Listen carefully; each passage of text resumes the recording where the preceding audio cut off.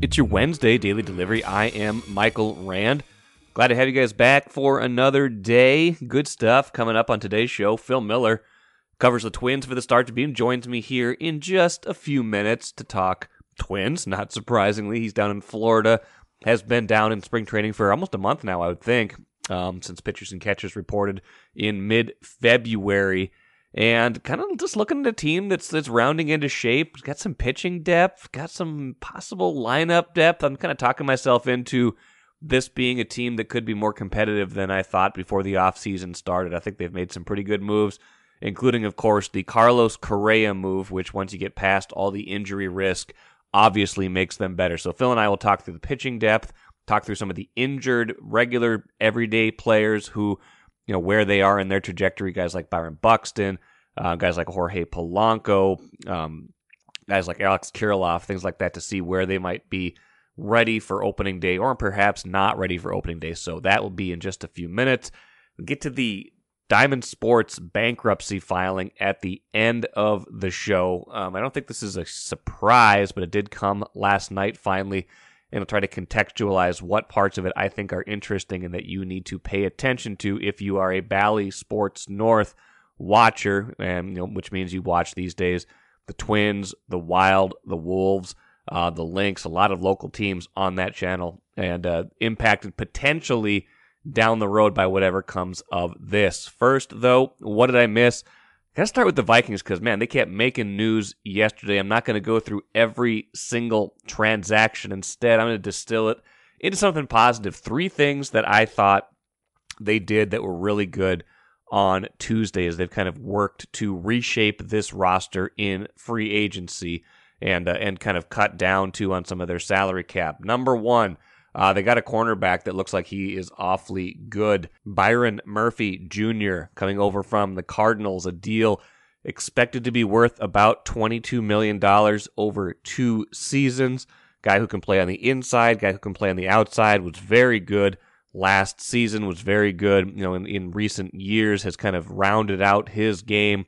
Gives Brian Flores maybe one of those kind of shut down corners, 25 years old, so kind of remaking this defense with some more youth, someone who's experienced but still young to go with a younger group of players, a guy who, when healthy, and no reason to think he won't be, definitely gives them a bona fide starter to go with other people that they will undoubtedly count on. So this to me, was the first move where you look at it and you say, okay, this guy is produced, this guy is really good. This guy we know can automatically and immediately help the defense. Now, remains to be seen how he gets used, remains to be seen what else gets put around him in that secondary. But that getting Byron Murphy feels like a pretty big win for the Vikings in the secondary, someone they can definitely build around. So that was the first thing I liked. That happened late Tuesday as we charge towards the start of the new league year officially today, and the Vikings needing to be under the salary cap by the start of league year today. Probably a lot of these moves going to be official at some point here, but it's going to be kind of some pulling of levers and things like that. And one of those levers that got pulled on Tuesday as well is the second thing I thought was really good. They converted part of Kirk Cousins' salary to a signing bonus. So basically spreading it out over a number of years kind of creates some potential for a lot of dead money in 2024 on Cousins' deal if they decide to move in a different direction. Could be $28 million of dead money on his deal next year. But basically what it does is, at least for right now, it bought them $16 million in cap space in 2023 when they needed it the most, and pushed it into the next years where the cap's going to go up considerably without committing to Cousins beyond this season. I thought that was really important. I thought they needed to give themselves that flexibility to still not have to get under that number with Cousins before the start of the league year, not have to do an extension with Cousins if they're not ready to do that, or if they don't want to do that, if they're just going to let this year with Cousins play out. That, to me, was important. So creating that space, still the ability to change this and come to some sort of extension agreement if that's the way they want to go. But I'm of the mind, and I've been of the mind for a while, that they need to move on from Cousins after this coming season, just because Feels to me like their timeline is not going to line up necessarily with his timeline. They're in a little bit more of the rebuild now than the competitive part of the rebuild. That was 22. Competitive was 22. Rebuild is 23. Putting some decent players in place right now, getting some things going, trying to revamp that defense. You still got Justin Jefferson. You've still got some pieces to work around on offense, TJ Hawkinson. But this year kind of feels like a bridge year to the future where it's going to be 2 or 3 years probably until they are true contenders. And that's not really lining up with Kirk Cousins' timeline. So you might as well start thinking about your quarterback of the future who's going to be on a rookie contract for several of those years instead of making, $35-40 million against the cap. So that to me was important. There could be some pain in 2024 if this is the way they wind up going. It really accelerates the timeline for coming up with a plan B for the future. It might even involve drafting a quarterback this year. It just kind of seems like if they want to have someone ready at the start of the 2024 season who is not Kirk Cousins, they almost have to get that person in place this year. So kind of starts that timeline, but I thought it was a good move. I thought it was a smart move. Puts them in a spot where they don't have to rely, again, on a contract extension for Cousins to get under the cap, but gives them that flexibility to sign some players right now, gives them some flexibility going forward. So I thought that was the second thing they did well on Tuesday. Now, the final thing might be a little bit more under the radar, but the Vikings on Tuesday reportedly agreeing to new contract with kicker Greg Joseph and long snapper Andrew DePaulo. So along with punter/holder Ryan Wright, they will go into 2023 with continuity in the kicking game. DePaulo was an all-pro long snapper, so that's a kind of a no-brainer. He was a journeyman, but he's proven himself to be the long-term answer at long snapper. Greg Joseph was a good clutch kicker last season, made a lot of big kicks, missed some long ones, but was very reliable inside 50 yards. And Ryan Wright, I thought, was very good last year as well. So, that piece of it to me was pretty important. Just in talking a couple times in the past with former Vikings kicker Ryan Longwell when the Vikings have had some problems in the punting and the kicking game. That to me, and that to him, was a big part of it was the lack of continuity, changing kickers, changing holders, changing snappers, things like that. It's kind of this process where you got to get the timing down, gives that group another year to work together and make sure they are getting it right. And any gains you might get from, maybe a different, a change at somewhere, I would think kicker would be the one place you'd think about since Joseph did miss some kicks last year and miss some extra points. Any gains you might make or think you might make might be mitigated by the lack of continuity with that group and the continuity now you continue with Greg Joseph. So I thought that was smart. Let's see this. Let's see this for another year. Maybe this is the kind of the connection that they'll have for years to come.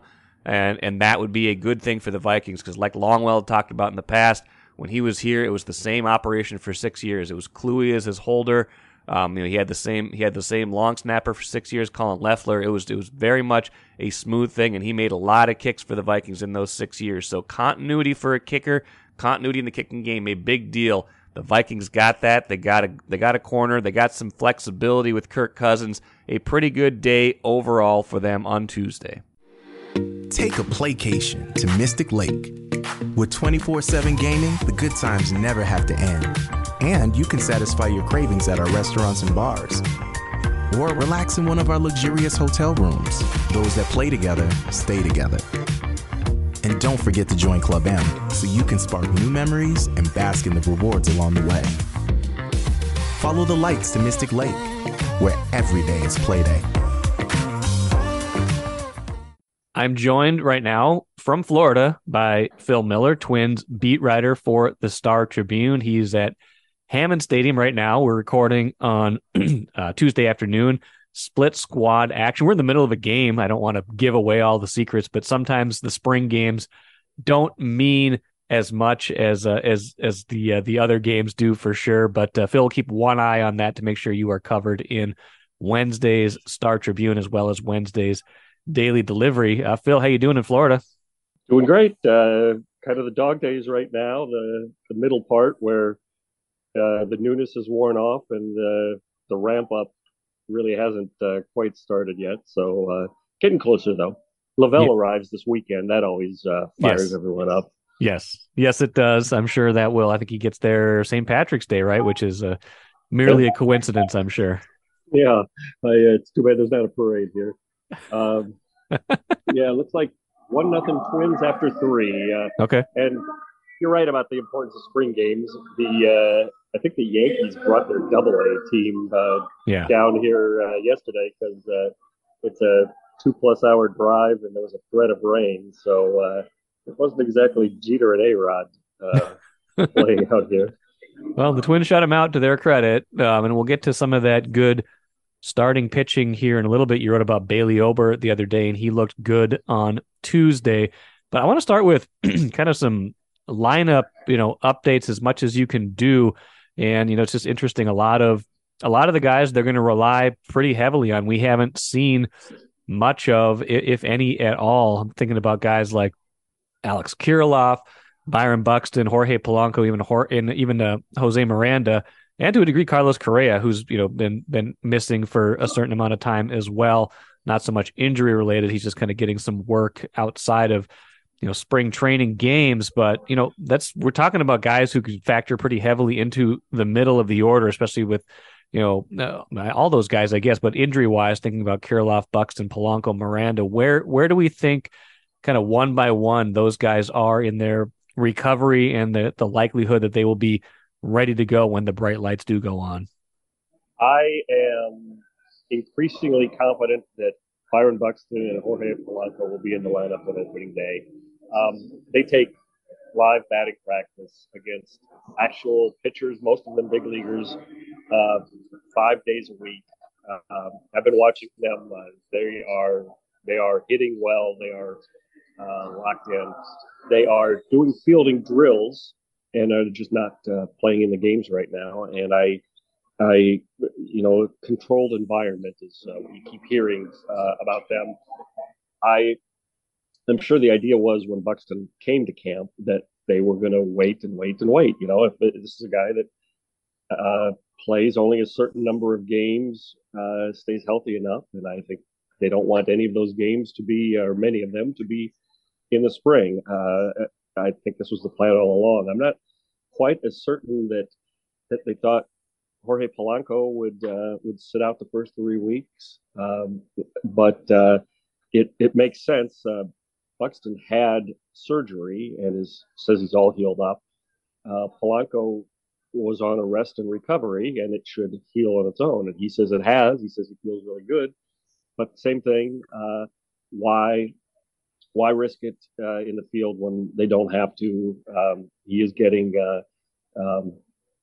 live at bats. He is, I saw them turning double plays the other day on the half field. So I think they're comfortable with kind of easing these guys into game action. It would not surprise me if Buxton and Polanco handle 90% of the designated hitter at bats in April. Okay. As they just make sure. But I think both of them will play opening day.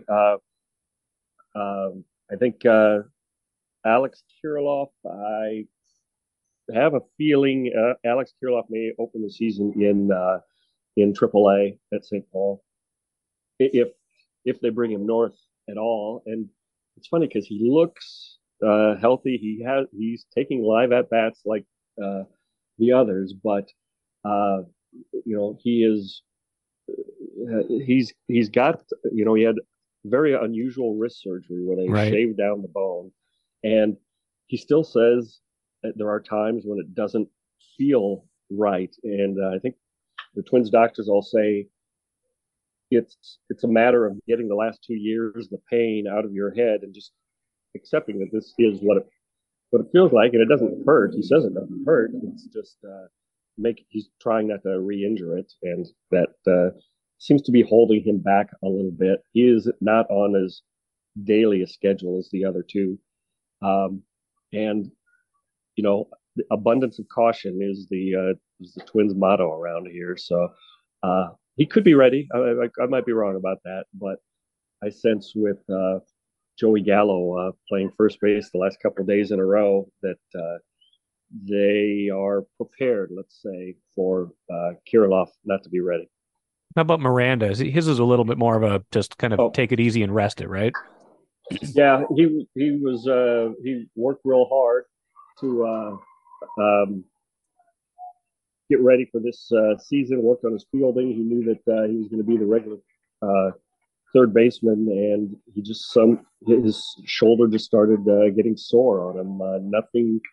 Nothing that he could point to. Just waking up for a few mornings, and it was hurting him. So they are slowing him down, making sure that his shoulder is okay. He is throwing again. I saw him throw base to base, so that's 90 feet now. Not at uh, not as hard as he can, maybe half effort to protect it. But he says it's they now have a schedule where it ramps up, ramps up, ramps up. I would suspect he will play third base sometime next week, and with the idea that he's ready for the season. He has been the hottest hitter at the plate, so it's not affecting him hitting wise. Okay, well that's good news for them. Kirillov's interesting because they he's when healthy, and we've only seen it in little doses, but when healthy, he has the potential to be one of their best hitters, like a number three type hitter. So I feel like even if a lot of it doesn't necessarily hinge on him being fully healthy, this lineup becomes a lot more potentially dangerous if and when he's healthy. So that's a big one to me. Yeah, he's the line drive, get on base kind of guy, gap hitter. They want him to be standing on second base, once or twice a game. So it's it is a kind of a big loss, but they do have a lot of left-handed hitters. They are, I think they're pretty confident that this is just something. It's almost like a mental thing. It's just something that he needs to get past. That it is. He's not going to re-injure it, and he just has to let loose, which he does here and there. But there have been days where he's kind of backed off a little bit and uh, asked out of live BP just to be safe. I wish there was something more concrete that we could point No, to yeah. say that this has to heal, but the doctors say this has healed, and that it's just a matter of him letting loose and feeling confident about it. Well, the only question about the rotation, Phil, is where do you find room for all these guys? This is a much different question than the lineup with a lot of these guys. We're wondering about injuries. The starting rotation looks pretty deep right now, and I think you jokingly said last time I had you on that you fully expect someone will start the year on the injured list, and that will create space for someone like a Bailey Ober who looked very good again Tuesday, but. Joking aside, the veterans they have, Joe Ryan, Bailey Ober, now the younger pitchers, they've all looked pretty good, relatively speaking. And the rotational depth, in terms of quality guys you can turn to, that's not always been the case here. It seems like they do have some depth built up here so far this spring. Yeah, and it is spring, and then we have to remind ourselves that it's just spring, and then of course it's only spring, and they haven't actually started, Yes. and we know how things change. But it is true that man for man, all six of their uh, starting pitchers who seem to deserve a spot in the rotation have looked good, and every single one of them has come in throwing harder than they did last year. I think that's really an effect of the certainty that we know when camp is going to start and we know how it's going to go, and it's going to be a normal camp. And Sonny Gray is the biggest example of this. He did not prepare. He was part of the negotiating team last year and could not work out and ramp up the way he wanted to.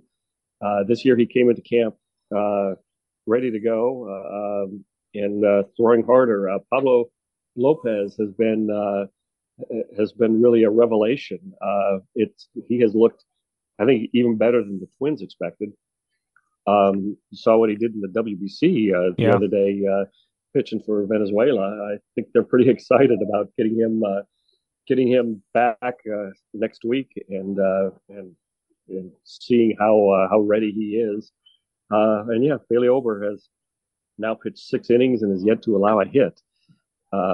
So I'd say they feel awfully good about it so far. Yeah, I would think so. And some of these guys added some movement, velocity, different pitches in the offseason too, right? Didn't some of them do some of the fancy Mm-hmm. training that these guys do? Fancy training is that's not what the Twins call it, but No. some of them went to Drive Lines Center in suburban Seattle. All of them had coaches working with them this off season, um, and I mean they. It doesn't hurt. I'll say this: it doesn't hurt that Tyler Mahle, Sonny Gray, and Kenta Maeda are in the last year of their contracts. Yes. Two of them in their 30s, almost mid 30s. Mally's 28. That's going to be that you always want contract years. You always want guys with extra motivation, and I think all three of them show it. There's money out there for quality starting pitching. A big year here would set them into the off season pretty well, or get another contract from the Twins. Um, so they've got two young guys. They've got three really motivated guys, and they've got Pablo Lopez, who still has another year until free agency. I do think that's in an injury or something is inevitable. I keep telling people, 14 starting pitchers last year, but right now they go into the season about as set as they've ever been. Couple more things for you, Phil. One, I saw you wrote the other day that Rob Manfred visited the team to kind of talk about how these new rules are playing out so far, and also it sounds like they asked them about some of the RSN stuff too. That was a big topic of conversation. I wonder if you could maybe shed some light on anything you were able to glean from your conversation with Twins players following up from that meeting. Well, it's largely just trying to connect with players, all representatives, all ages, all contract situations, all nationalities. The Twins had Buxton and Caleb Thielbar, who was the player rep. Had Yohan Duran.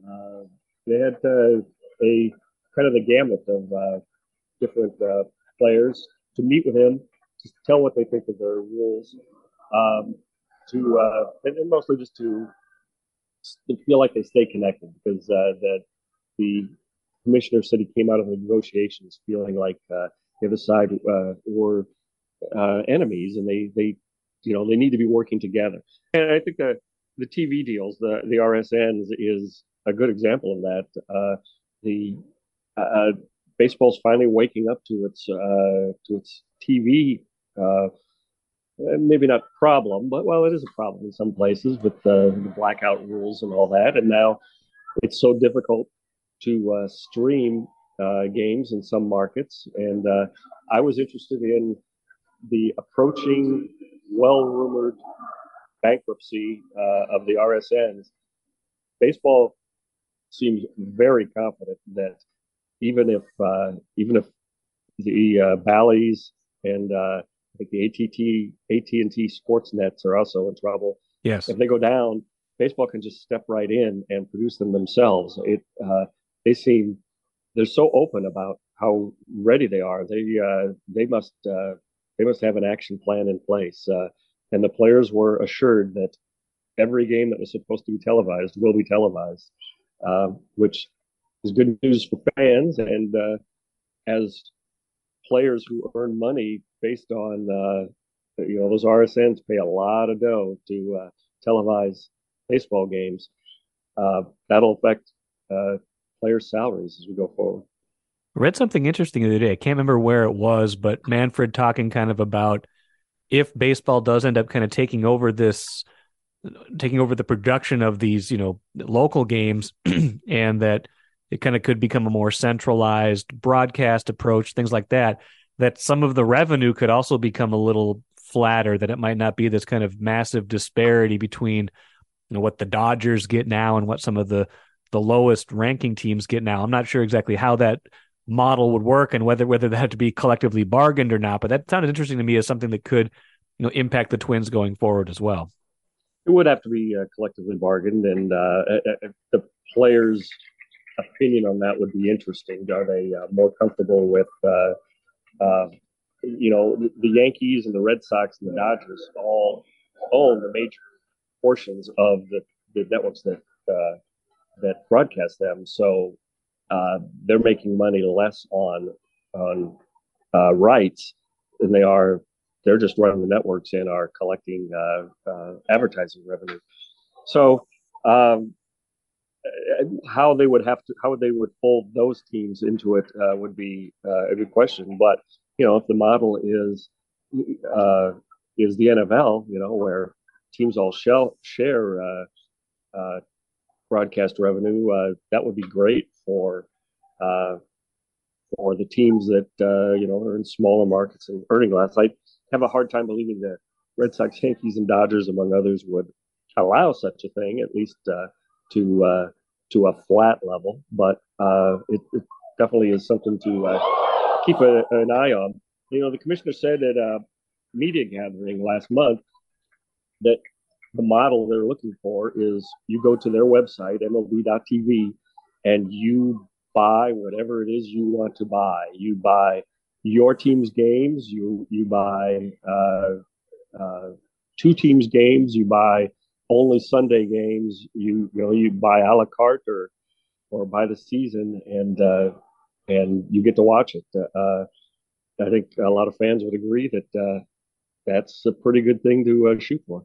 I would agree. That's kind of puts it back in the fans' hands. I got to say, Rob Manfred, I did not like a lot of his early tenure, but he's winning me over a little bit with some of this TV stuff and certainly with some of the rules changes, the pace of play stuff. I mean, that has to have been, now that we've had a number of games now, how noticeable is it for you in particular just to cover a game, to watch a game? Is the pace noticeable to you? The pace is noticeable in I guess, in a macro level, but not a micro level. You do not watch the game and think 3, 2, 1, come on, throw it. You do not notice if the batter steps out because he always steps right back in. You look up in the fifth inning and only an hour and 20 minutes have gone by, and you go, wow, that has changed.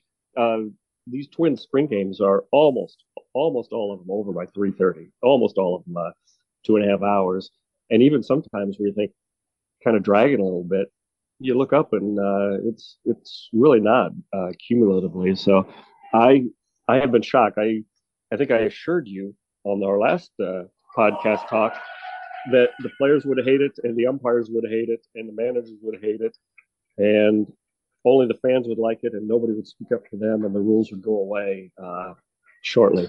And I'm just here to come clean. That was my opinion, and if this spring is any indication, boy, was I wrong. We were talking about this the other day, that the minor leaguers last year, it was kind of thrust upon them Right. Early in the season, and there were a lot of complaints, and a lot of players grumbled about it. And I think there's a group pick there. I think the players got used to saying, those speed up rules at the Sure. game. But major league players came into spring knowing that it was going to happen, prepared for it. It's gone really well. It has had the exact same effect, but everybody is saying, wow, this is great. And so even some of the players who complained last year are now like, this is great. These rules make so much sense. I don't know why we didn't do this before. So I think there's a group mentality about it, and baseball. So far, I've heard nobody who's very serious about this is a bad thing. Okay. Well, I like it too. I'm really curious to see how it plays out in the regular season. But if it looks the way I've seen so far, I'm very much on board with it. We got some sort of between innings promotion going on. I like the sound of whatever they're doing. A countdown I can hear out on the field. Is that true? They have these giant bubble costumes, and they put two I don't know 10-year-old kids and have them run into each other and knock each other down. So there's quite a bit of gambling on it, is my understanding. Well, maybe some solid contact being made. I guess final thought for you, kind of bringing this full circle, Phil. If we had to guess at this point, based on what you said at the start of the show, with maybe Kirilloff not being ready, but presumably those other guys being ready for opening day. Do you have any preliminary idea of what you would think is kind of your opening day starting nine and how that lineup might look, what Rocco might be thinking about how his best nine looks at the start of the year? In order, uh, I mean, that is a state secret, man. Rocco does not like talking about that. yeah, I know. I'll say, well, I'll say that Buxton and Kepler seem to be on the days that Buxton isn't at DH, seem to be solid in their position. Joey Gallo will I would expect will get most of the at bats at in left field, but not if Kirilloff is out at the beginning of the year. He strikes me as the best first baseman against right-handed pitching. Just made a diving stop and got the out in the first inning here today. Uh, he is as good defensively as we've been sold. Correa Polanco in the middle, first base. We'll have to see. Um, Christian Vasquez is the catcher, although Ryan Jeffers has had a good spring as Right. well. And Miranda, if his shoulder is healthy, should be right in there. It really, just like was it last year, or the year before, they come to camp without many questions about who plays where. It's more about who's healthy, and they seem much better suited to adapt when somebody goes down, when somebody gets injured. They are playing guys all over the field. If Miranda's shoulder becomes a problem, they now have Solano, they have Kyle Farmer. Right. They have all kinds of options at first base. Um, I think they feel good about either Solano or Farmer at second base, and I haven't even mentioned Nick Gordon, who has played plenty of infield too. So um, I think the starting nine have been kind of a given going on. I would say that Joey Gallo's ability to draw walks, to get on base, uh, I think Rocco's going to be real tempted to bat him lead off. Hmm. And just thinking that if he hits one out, good for him. But they like the way um, he controls the strike zone. Uh, I might be totally off base about that, but he has tried it a few times, and I think I think it brings back memories of Kepler when he was going good 3 or 4 years ago. Um, I would assume Correa will bat second, and then Miranda, Buxton, I mean, and then probably Miranda after that. Then you get into who's playing that day. Kirilloff would be a good five hitter if he's at first base that day. Vasquez has been a better hitter than I expect, although I would think that he'll be 8 or 9. Kepler in that seventh spot or so, where no, I've left out Polanco. Well, look Yeah, at that. Polanco too, yeah. So Polanco's going to be a 3 or 4 hitter. He's probably the cleanup hitter if Buxton bats third. Um, so it's a deep lineup when healthy, and it probably was last year too. We'll never know. Yeah, absolutely. Well, looking forward to it. I'm a little bit more optimistic, I guess. And I don't know, not a lot's changed. It's just when you see these guys actually in the field, you kind of see how the depth is accumulated, and you imagine if even with reasonable health, it does look like a fairly deep, guys that have done this before kind of team. So maybe some more optimism than I went into the off season with at this point. They got to be feeling reasonably good about themselves right now. Yeah, but of course they did last year too. But Yes. And Buxton got hurt. Was it the first road game of the season? Yes. So we all know what spring means. But uh, Farmer has played well. Solano has played well. Nick Gordon seems healthy again, and he gives them an element that they don't have elsewhere. If Kepler, who's hitting, I think 400 this spring, if he keeps hitting, what a think of all the pressure that takes off the lineup. If he doesn't, maybe he's gone in the middle of the season. Maybe they finally find a trade partner, and we've got Trevor Larnach to step in, or Matt Wallner. It is. I think the days of reaching down to Double A for emergency players hopefully is over. Well, we'll see how it all shakes out. Phil Miller, appreciate it as always. Go get ready for Lavelle. It's a 2 or 3 day process to welcome Lavelle to Florida, so I hope you are ready for that, and we'll talk to you again soon. Okay, Mike. Good stuff from Phil. I feel like I'm kind of talking myself into this team. I haven't been feeling it for a few weeks, feeling a little bit more optimism about the Twins than I was feeling at the start of the offseason, and certainly in August and September last year where they were fading. So we'll see where any of that gets us. Like Phil said, it's just spring. We know that. It's fine. We can temper expectations while still looking at this roster and saying, man, got some depth at pitching, got some depth in the lineup. If the bullpen comes together, feeling pretty good about the 1 through 9 and the 1 through 5 they're going to be putting out there this year. So we'll see. We'll see, but feeling more optimistic about this team than in the past. Let's finish with the cooler quickly. Bally Sports North parent company Diamond Sports filed for bankruptcy. That was predictable. What's not predictable is what happens next. The bankruptcy filing came Tuesday night. Like I said, that was expected. We knew that was likely to happen because of them missing a debt payment earlier this month. But just this becoming official. Here's the upshot of it to me. Diamond has 19 networks under the Bally Sports banner. That impacts 14 baseball teams, 16 NBA teams, and 12 NHL teams, including all 3 in this market in those leagues. Now, nothing really seems to be immediately impacted. It sounds like they've made all their payments to NBA and NHL teams, so this does not impact the Wild or Wolves in any way that I would imagine. Now, the Twins are a different story, especially going forward, but I wouldn't expect anything to be an immediate change. Now, here's the interesting thing that I thought was from the AP story. The company is current on payments, like I said, to hockey and basketball teams, reading from the AP story, but it might withhold payments from some baseball teams where it is trying to renegotiate a better deal. Now, Major League Baseball has set up a local media department in case it has to take over broadcasts for teams, still reading from that story.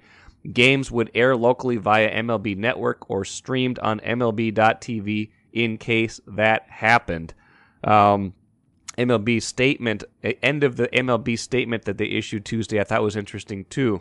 They're saying they're thinking everything will be continuing on during the bankruptcy process, but they said over the long term we will reimagine our distribution model to address the changing media climate and ultimately reach an even larger number of fans. So my takeaway from this is kind of the same takeaway I've had for the last several months as this has been starting to play out. It's that I don't expect a ton to change right away, especially if you are a Bally Sports North viewer.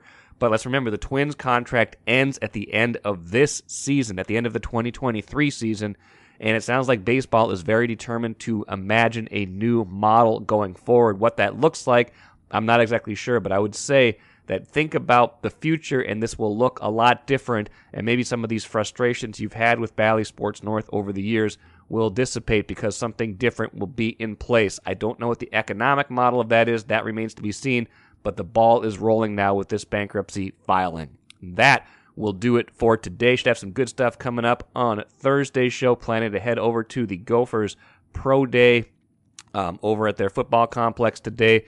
Check out some of those guys, maybe have some of them on the podcast tomorrow. Also hoping to stop by Gophers Women's Hockey Access as well while I'm over there, so that could be a feature of Thursday's podcast as well. Thanks again so much for listening today. I'm Michael Rand, back at it again tomorrow.